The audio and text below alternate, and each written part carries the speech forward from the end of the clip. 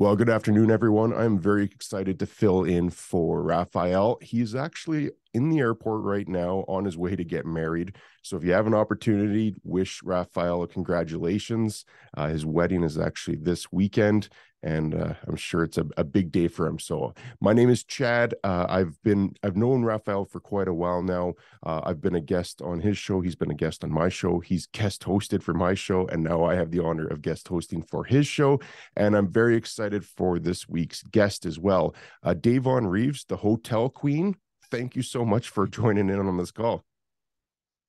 Oh, thank you so much for I can't see myself. Not Yeah, yet. You mean? we had a bit of a lag there. Is it There we go. All perfect? right. Yeah, thank you so much for having me. Yeah, I'm very excited to talk about all things hotel because I think that that's a bit of an abstract topic that a lot of people just don't know about, even though Right. everybody that's going to be listening to this has stayed in a hotel. We're all familiar with hotels. There's very few people that are actually knowledgeable about the hotel The ownership investing side. Yeah. business. So Right. before we even jump into that, and I want to get your thoughts on what happened during the pandemic in the hotel industry. I want to get your ideas of what's happening today and then what's going to be happening in the future. And then I also want to just talk about investing strategies. But before we get to all that, I just want to get some of your background on how you got into the hotel investing business. Yeah. So in the hotel investing, so actually my journey started working as a front desk agent at the iconic Hyatt Regency Atlanta. And at the time, I didn't know anything about hotel ownership, right? Just like, I knew you could say the hotel, you just didn't think anything of it, thought Hyatt or thought the respective brands owned the hotels. And so fast forward to 2013, after I graduated from college and everything, I wanted to get into the hotel ownership side. And because that's how I found that you can actually own a hotel, but there really wasn't a pathway. Like it wasn't like, LinkedIn Lives or, a show like this or, YouTube University and podcasts to really educate you to get you into the path to hotel ownership. And so I took a non-paid internship and I worked for a hotel consulting firm. And so that was my introduction to hotel ownership, asset management, feasibility studies. So I was there for about 3 months, worked there in the morning, worked at the Hyatt at night so I could pay bills, right? Mhm. And then after about 3 months, that's when I decided to stay full-time at the time, Horwath HGL. And I was there for about 2 years, left Horwath, wanted to work for a larger company. So I moved to Boston and worked for CHM Warnick, which is probably one of the largest third-party hotel asset management.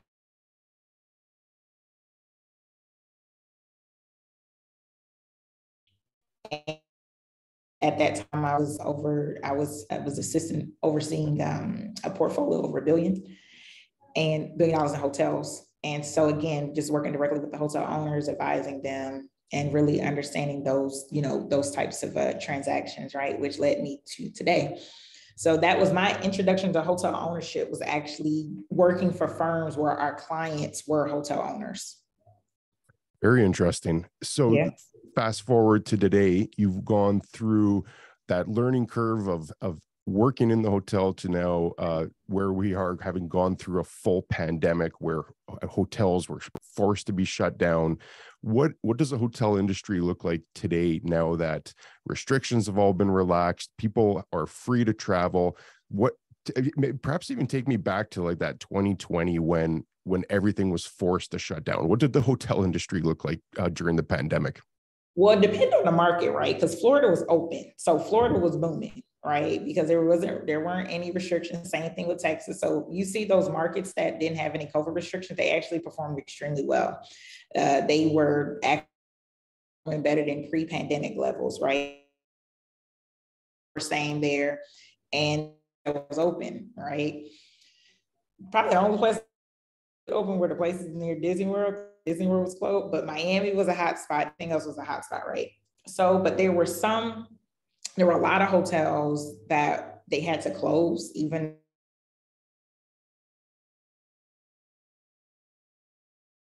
a lot of the big box hotels. So what that means, a lot of those convention hotels, because what the industry is based off of the economy in the, the US economy or the world economy, right? The first thing that typically gets cut is business travel, right?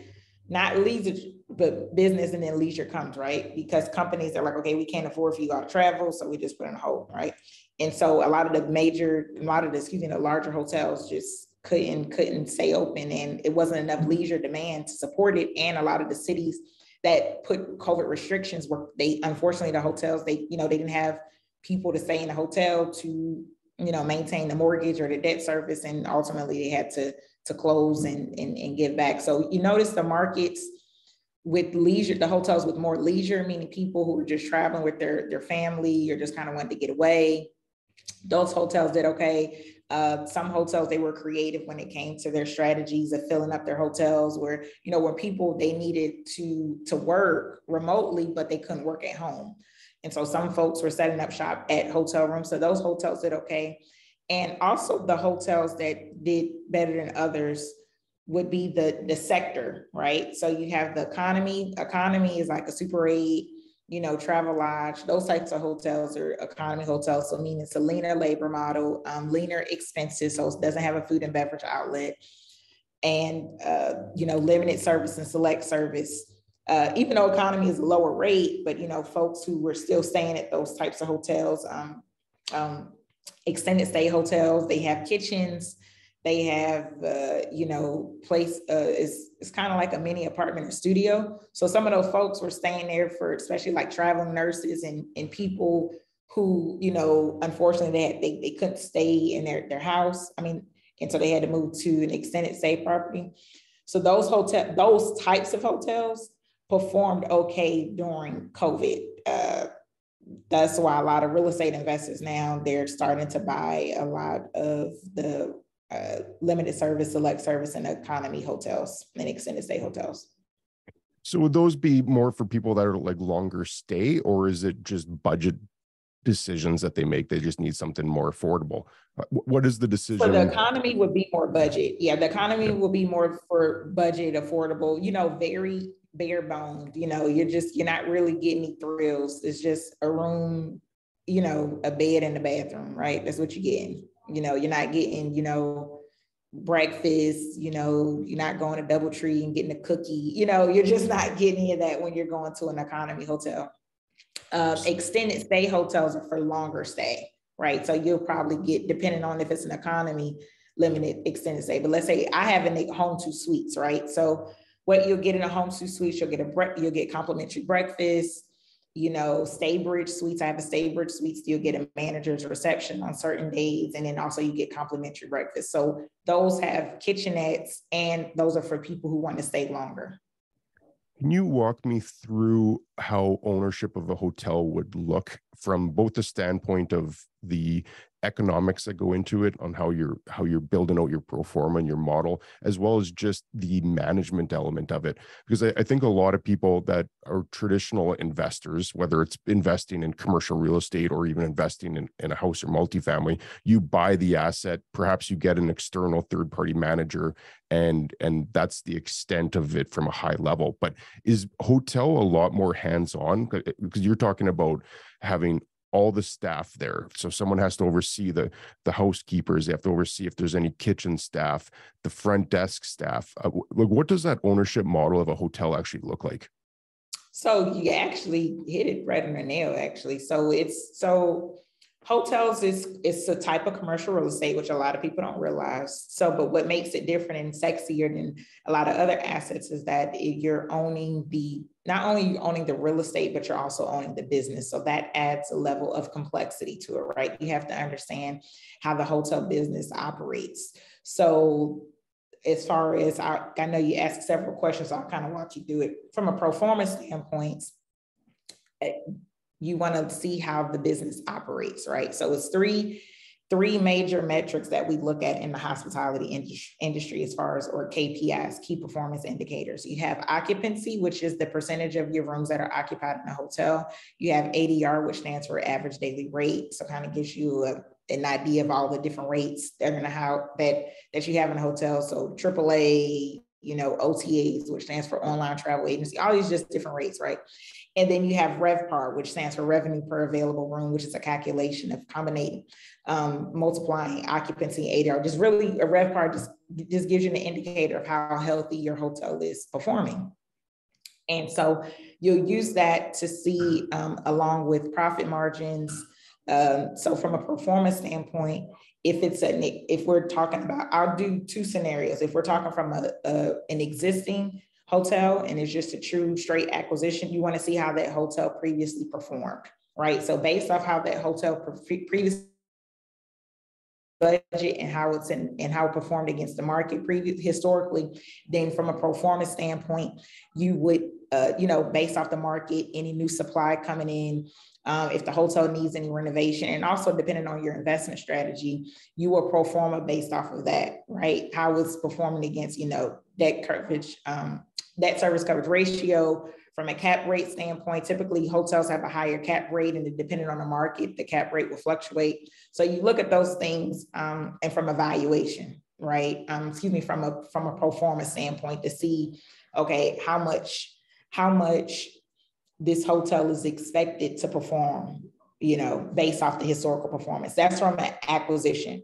From a development standpoint, if it's a new hotel, you don't really have anything to base, you don't have any history because you're developing a hotel. So you see how that market performed historically, or you can check to see from a pro forma standpoint how the other how similar hotels that you're trying to develop performed in other markets. And so based off, inflation, based off what the market is projecting, then that's how you would pro forma and see, based off those three metrics.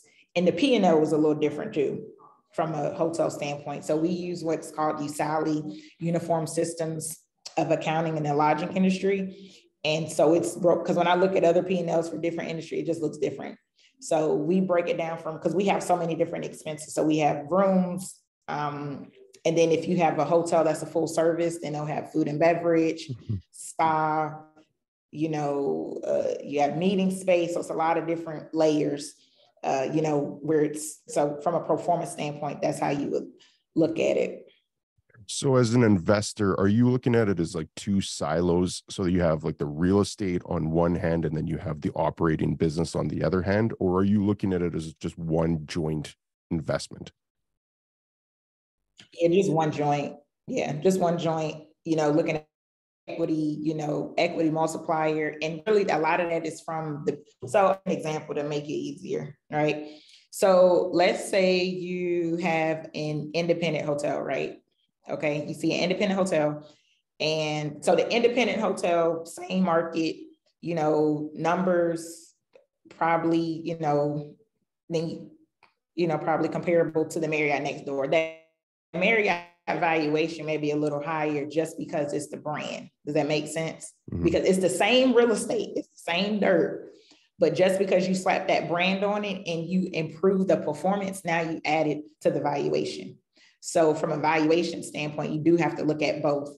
But the business is probably, so it's three things, right? So it's three things that makes a hotel successful, and also based off the valuation, right?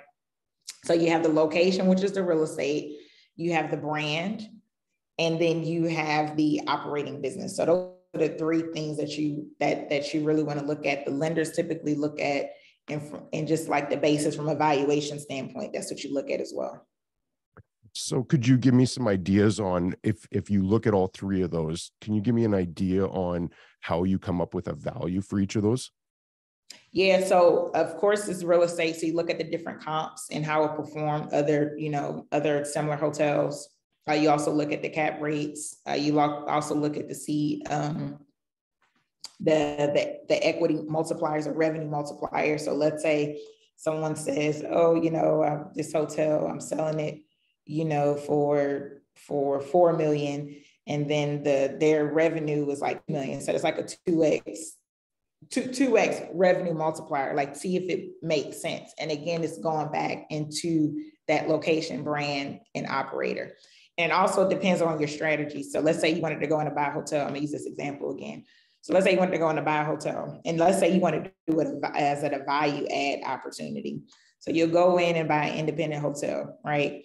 So maybe this is an exterior corridor, meaning the hotels that enter from the outside. I don't know if you maybe kind of visual see what I'm talking about. Mm-hmm. And so let's say it's an independent hotel and you add a choice brand to it, right? So maybe you turn that into a Econo Lodge. I'm just making this up.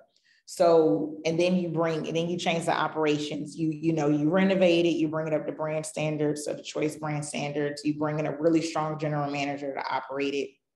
And now you just added a significant amount of value and valuation to that particular property if you look at it from a value add standpoint. So now you'll be able to sell it at a higher amount if you would have just left it as an independent and not add a brand or anything to it. Yeah, that makes a lot of sense. So from a management or oversight perspective, like you said, you're going to bring in a general manager to oversee that. Where's your responsibility as the owner? Like, are you following up, like looking at your daily counts to see what your occupancy rate was? You obviously have to keep an eye on your general manager. Where does your management, like how involved do you have to be, I guess, as an owner? And it all depends. There are some ownership groups that they never check on a hotel. They never look at it. They never look at the P&L, and you can tell at the hotel, right? That's just like any real estate that you have if you don't check on it, right?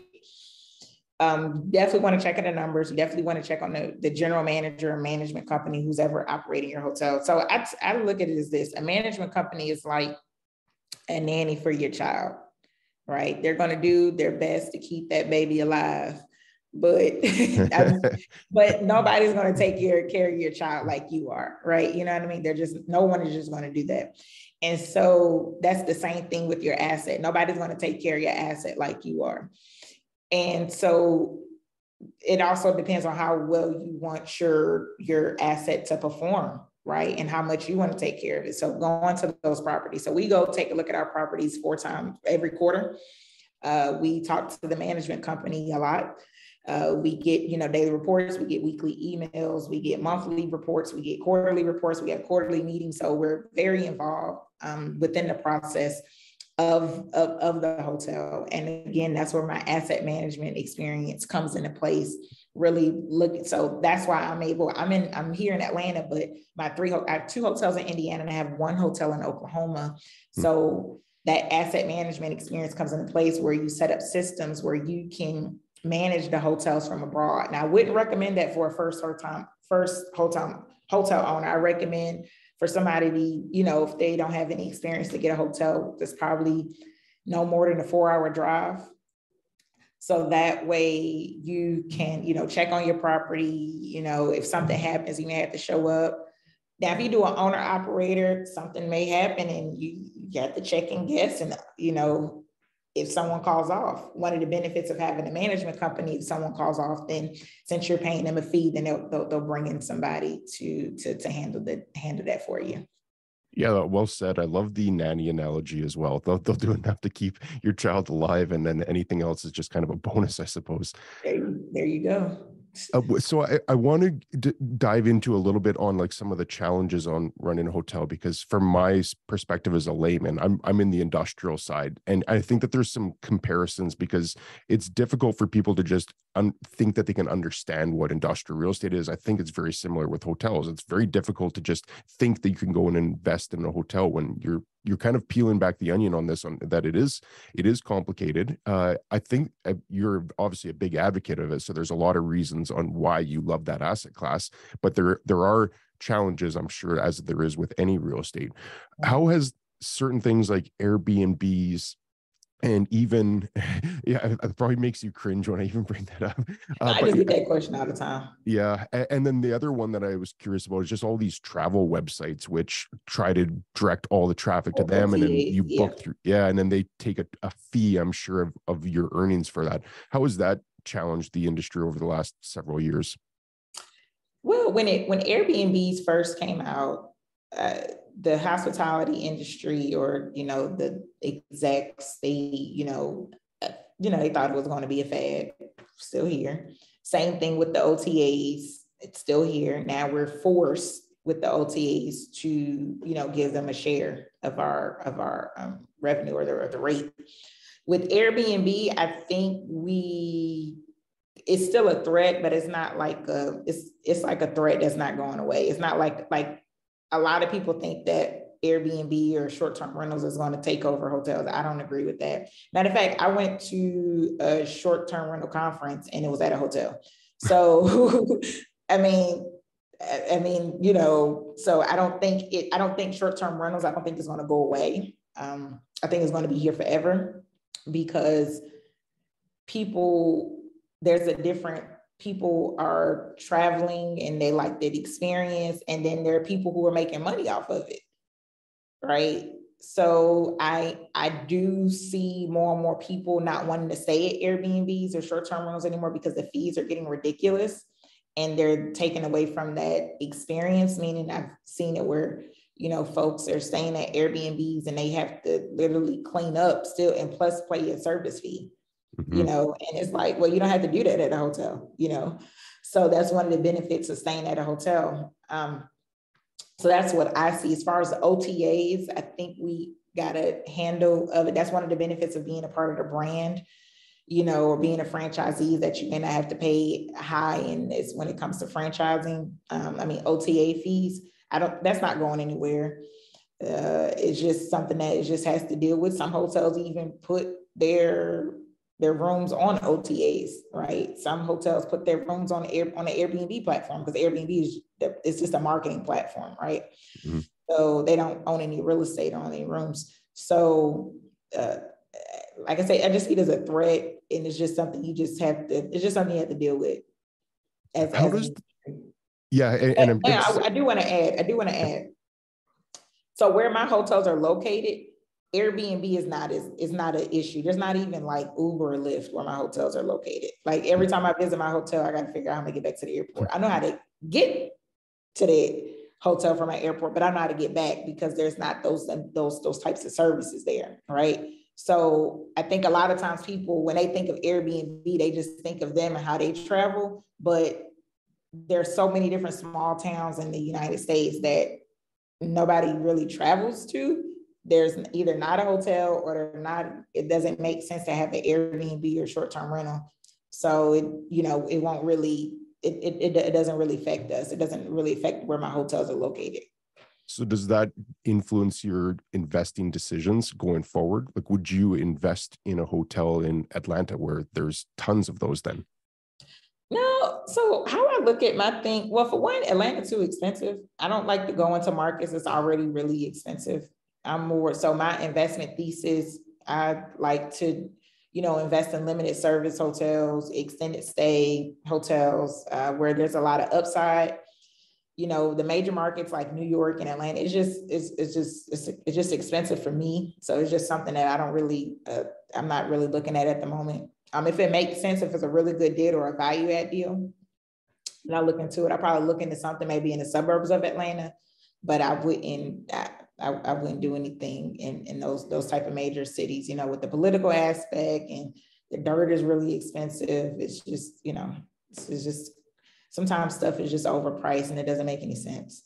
Yeah, that's true in every asset class, isn't it? Yeah, it's just like, why, just being greedy. So when you're looking at a market, and maybe the natural question I had was on the banner. So whether it's a Hyatt or an independent, how does the banner work? Is it essentially you're paying a franchise fee and then you've got to have certain brand standards, or how does it work? Like how do you get either like a Hyatt or just like an Econo Lodge? Yeah, that's a great question. So you're buying into a franchise, you're becoming a franchisee. So you do have to adhere to brand standards. You go back and forth with the negotiations. If you don't maintain those brand standards, they will take the flag away. I'm sure y'all seen like a East Western or a Motel 9 or a Super 10 or something. And because they probably lost their flag because they weren't adhering to the brand standards, that the brand put out, because when you check into a Hampton Inn in New York and you're checking into Hampton Inn in Americus, Georgia, it doesn't like, as a guest, it's a Hampton Inn. You don't know who own it. You don't know who manage it. That's not, you're not thinking about that when you walk in the door. You're just walking in the door. I'm checking into this Hampton Inn, right? When I'm walking into a Hyatt Regency Atlanta, or I'm walking into a Hyatt Regency Chicago, you don't know who owns it. You don't really care. You just know it's a Hyatt, and this is the type of service that I expect when I walk into a Hyatt, and that's what a part of brand standards. Are there any corporately owned hotels? Like would Hilton own their own hotels, or is it all like independent operators that have that flag? There are very few. A lot of the brands are getting out of that space. They may have managed. So some of the brands they manage, like Ritz-Carlton is managed by, Ritz-Carlton. So Four Seasons is managed by, just to really protect their brand standards. A lot of the major Marriotts, like big box Marriotts, are typically managed by Marriott. Some hotels, they may do like JV partnerships, depending if the deal makes sense. They may do a JV. But as far as owning, not too many, not because the Hyatt, they used to own the Hyatt Regency Atlanta, and they recently sold that maybe like right before COVID.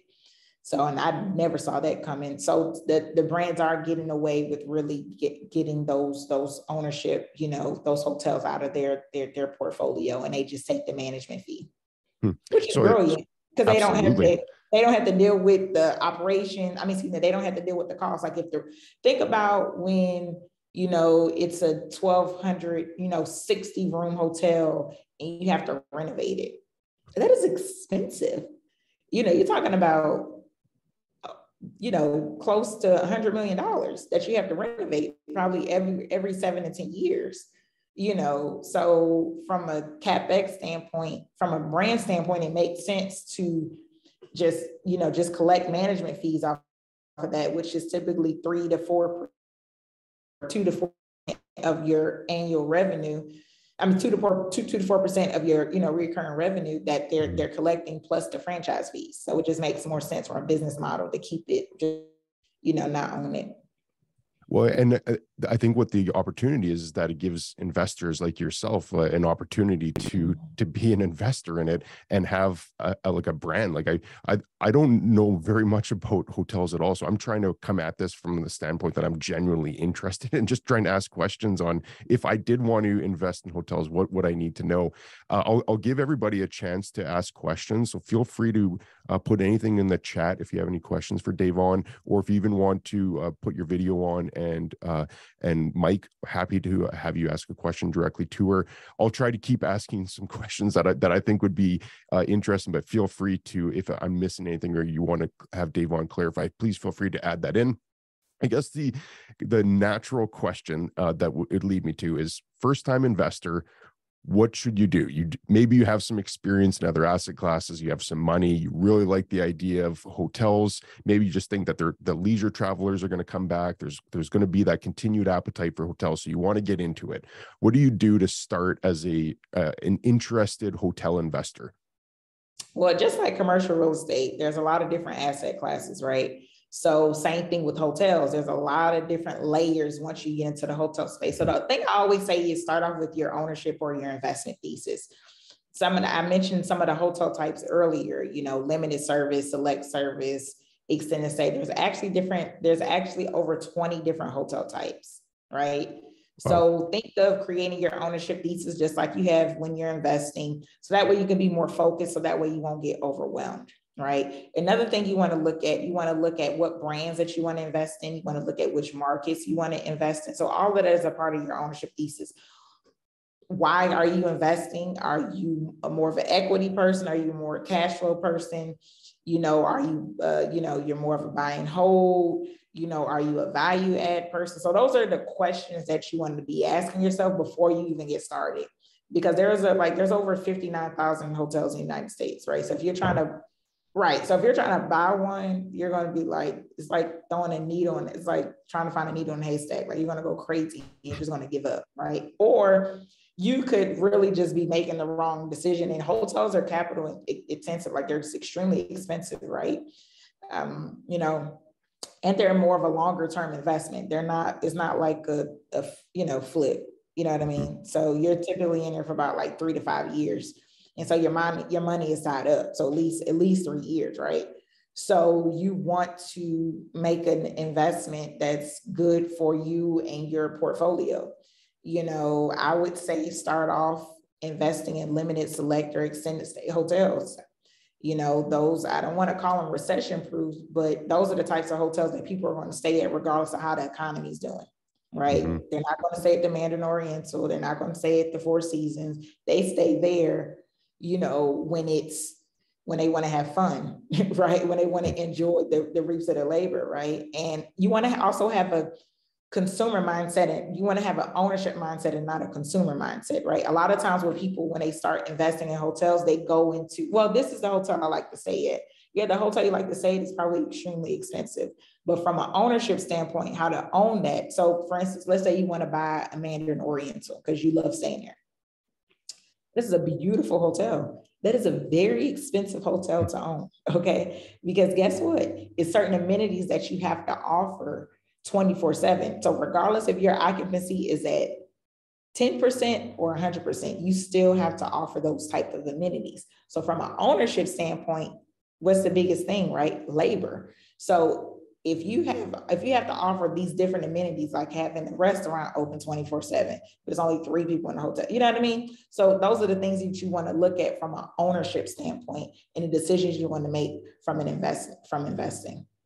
And then oh, go for it. I was going to say that was very well said, but I cut you off, so please continue. No, so after you figured out, like, okay, you know what, these are the type of brands that I want to invest in, like these are the type of markets, like you kind of got your investment thesis together. Then you want to start underwriting, right? So you want to start looking for deals, right? So there's not an MLS for hotels, just like any other commercial real estate site. So you can go to LoopNet, you can go to 10X, it's an auction, you can go to Crexi, you can go to these different websites to find hotels. Really, really work with a hotel broker, like a broker that only works with hotels. Those are good because they can, get you deals and, off-market deals and stuff like that. So working with the broker is good. That's actually how I found my hotel, right? So having a relationship with a hotel broker so you can find deals, really learning how to underwrite hotels. So really understand those metrics that I was talking about, understanding the STR reports, which stands for Smith Travel Research. So really understanding how to underwrite it. And once you underwrite a hotel, once you like, okay, you know what, I like this makes sense. This will give me the return that I'm looking for. The margins look good. Now you want to submit an offer, right? You know what, I'm going to submit this offer based off of this. Okay, submit your offer. If it's accepted, then you go through the approval process. You have to apply to become a franchise. So that's just kind of high level of what that process. So with the real estate component, the fundamentals are the same. It's just the business aspect. It's just some of the nuances, right? Getting the brand approval, the appraisal, the property inspection report, if you do bring on a management company, working with a management company and finding the right one. Like, I can't describe how much it's so important to find the right management company. So if you're a first time owner, having the right location, having that brand. I know I meet a lot of people that want to start their own brand. We do not need another hotel brand. It's like over 100 hotel brands. We do not need another one. Wyndham just announced one like last week, and I'm like, why? So we don't need another hotel brand. There's plenty of brands for you to choose from. Brands even have soft brands where it's, best of both worlds. You're an independent hotel, using a brand's reservation system. So an example would be the Autograph Collection by Marriott. Curio is by Hilton. Hyatt has a tribute thing. Hilton has Tapestry. Hyatt has Unbound. So those are the different brands that you can look into if you want to create like a soft brand or create your own brand, but still use the hotel's reservation system. So that's like a high level nutshell, the acquisition process. Yeah, very well said. And there's something you said a few times was an investment thesis. And I think that's such a powerful message, regardless of what asset class someone wants to invest in. They need to have an investment thesis on here's my plan, here's my objectives, here's my exit strategy. And it sounds like it's obviously quite important in the hotel business as well. We were talking a little bit before we started about crowdfunding. Can you elaborate on that a little bit more? Because I think for someone that's overwhelmed by the process of being a first-time investor in hotels, it could be a good opportunity for them. Sure, sure. So I always like to say there's a passive and an active investor, right? That's what helps make the deal work. So that'll make it work, right? So you have an active investor like myself who's putting a deal together, raising capital, working with the brands, lenders, all that fun stuff. And then you have a passive investor who's like, I don't want to do all of that. That's not my jam. I have some extra cash, or my retirement look all right. I want to diversify my portfolio. So I want to invest passively. And so another way to invest into deals is through crowdfunding, right? So I created a crowdfunding platform called Vestor, launched in July, and where you can invest passively into commercial real estate deals, including hotels. I don't know anything about industrial. It's so funny how you said industrial early. I don't know anything about this space, but if someone wants to put it on our platform, they can. I just don't know enough about it. But we stick with, and I'm okay to say that, my specialty is hotels. And when I was looking to raise capital for my hotel, I couldn't find a crowdfunding platform for it. So that's why I created it. And so with our platform, not only can you invest, but you can also raise capital for your deals. So think of us as an extension, as a marketing platform to help you raise capital for your deals.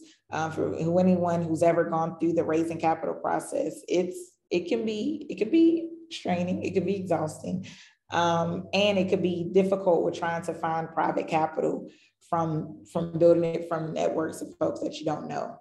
So that's what Vestor is. It's to check it out. It's V as in Victor, ESTERR.com.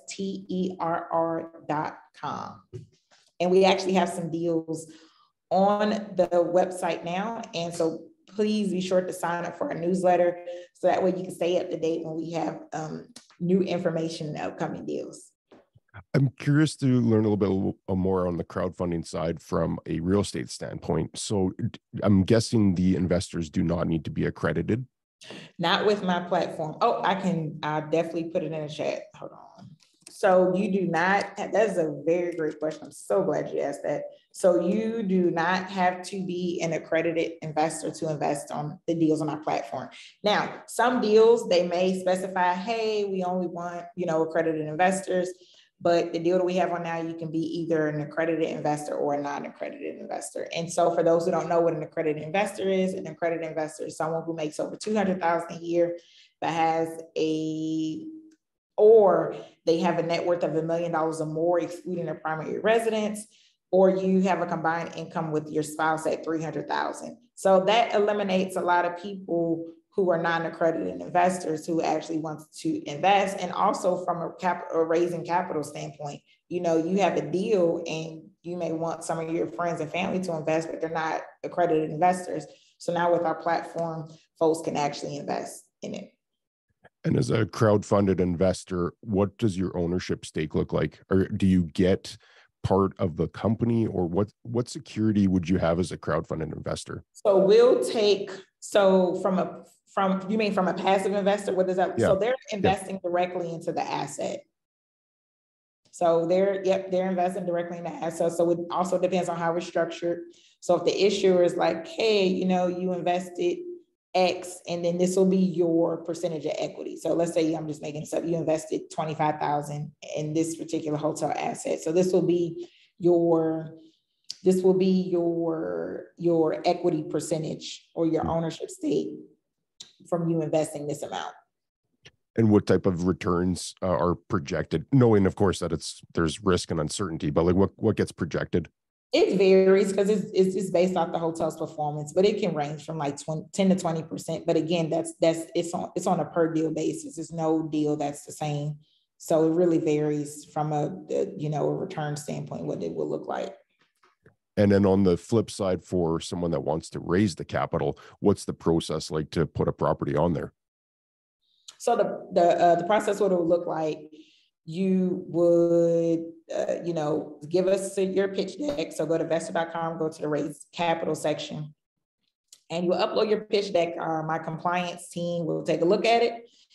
And if it, we'll do some background, check, we'll kind of high level background check, just to make sure that we're in compliance, make sure you have the documents. Another thing that we look at probably the biggest thing is you have to have site control or you have to be under contract. So if you're not under contract or if you don't have site control of the deal, it's not going to make it to the platform. And so we'll review it. And if it works out, then we'll go to the next phase, which is to go through the compliance standpoint to get you actually on the platform so you can start raising capital or start doing a raising capital campaign. I do see a question in the chat. It says, since the real estate and operations are all in one company, the investors seem to be aligned with ownership. Yes, they will be investing. If I'm understanding your question, if a passive investor invests in a hotel, then yes, they would be invested in both the business and the hotel and the real estate. So they'll be investing in the hotel business as well as the real estate. Now, depending on how it's structured, the investors would be passive investors, meaning limited partners, so they may not have a say-so or voting rights in the project.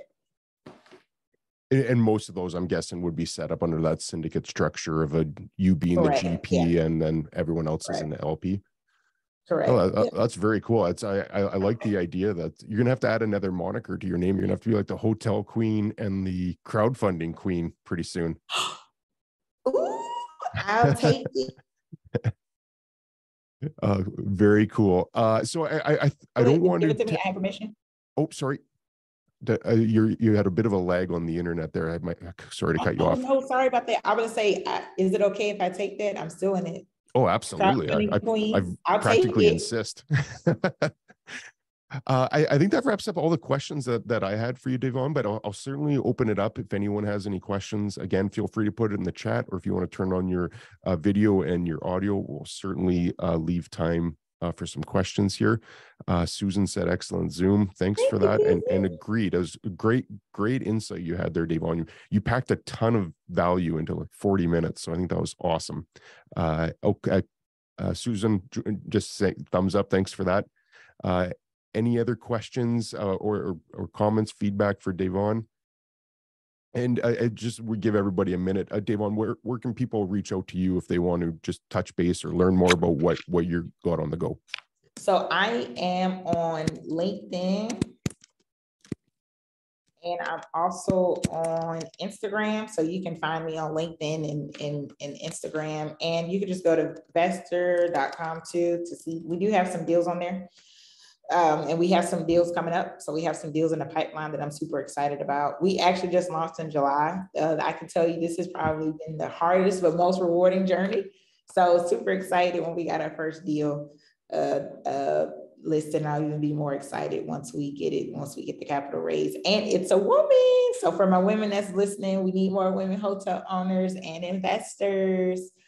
So definitely check it out. It's a passion of mine that's turned into a purpose. So please connect with me. If y'all have any questions, definitely find me on LinkedIn. I would love to connect with you all.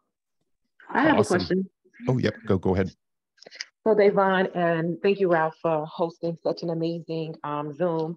I am currently on the residential side, but totally interested and have been interested in transitioning into the commercial space, but just not really knowing where and how to start. Like there is a residential coach on every corner, right? If you want to learn the residential side of it, but for commercial, it just seems like it's just no real blueprint, right? So what would be your advice for someone who is in a residential space with no commercial experience, but interested in niching down? Where does one start? Where does one go? I'm about to put it in the chat right here. I actually have an academy talking about commercial real estate. It's called Vestor Academy, and where you can learn about hotels, where you can learn about multifamily, where you can learn about daycares, where you can learn the fundamentals of commercial real estate. And it's a group coaching program as well. So, I know there's a lot of programs where it's just online and you're like, oh my gosh, I have all these like questions. I don't know where to go. So you're going to be speaking with live coaches once a month to answer any question that you may have to help you on your journey.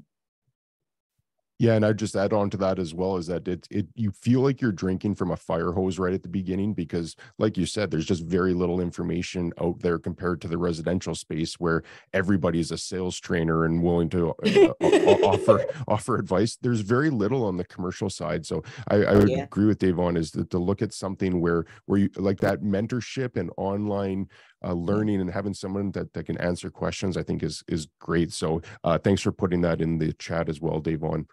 Yeah, no, thank you for that. Yeah, it's because you know what? I'm glad you brought that up, because on my journey, I wish I would have paid for the coaching. I would have paid for the mentorship. I really would have, because it would have made my life, it would have made my path a lot easier. Money, you know, when I had access to, you know, starting off in college, I had access to a lot of cash and I didn't spend it correctly, right?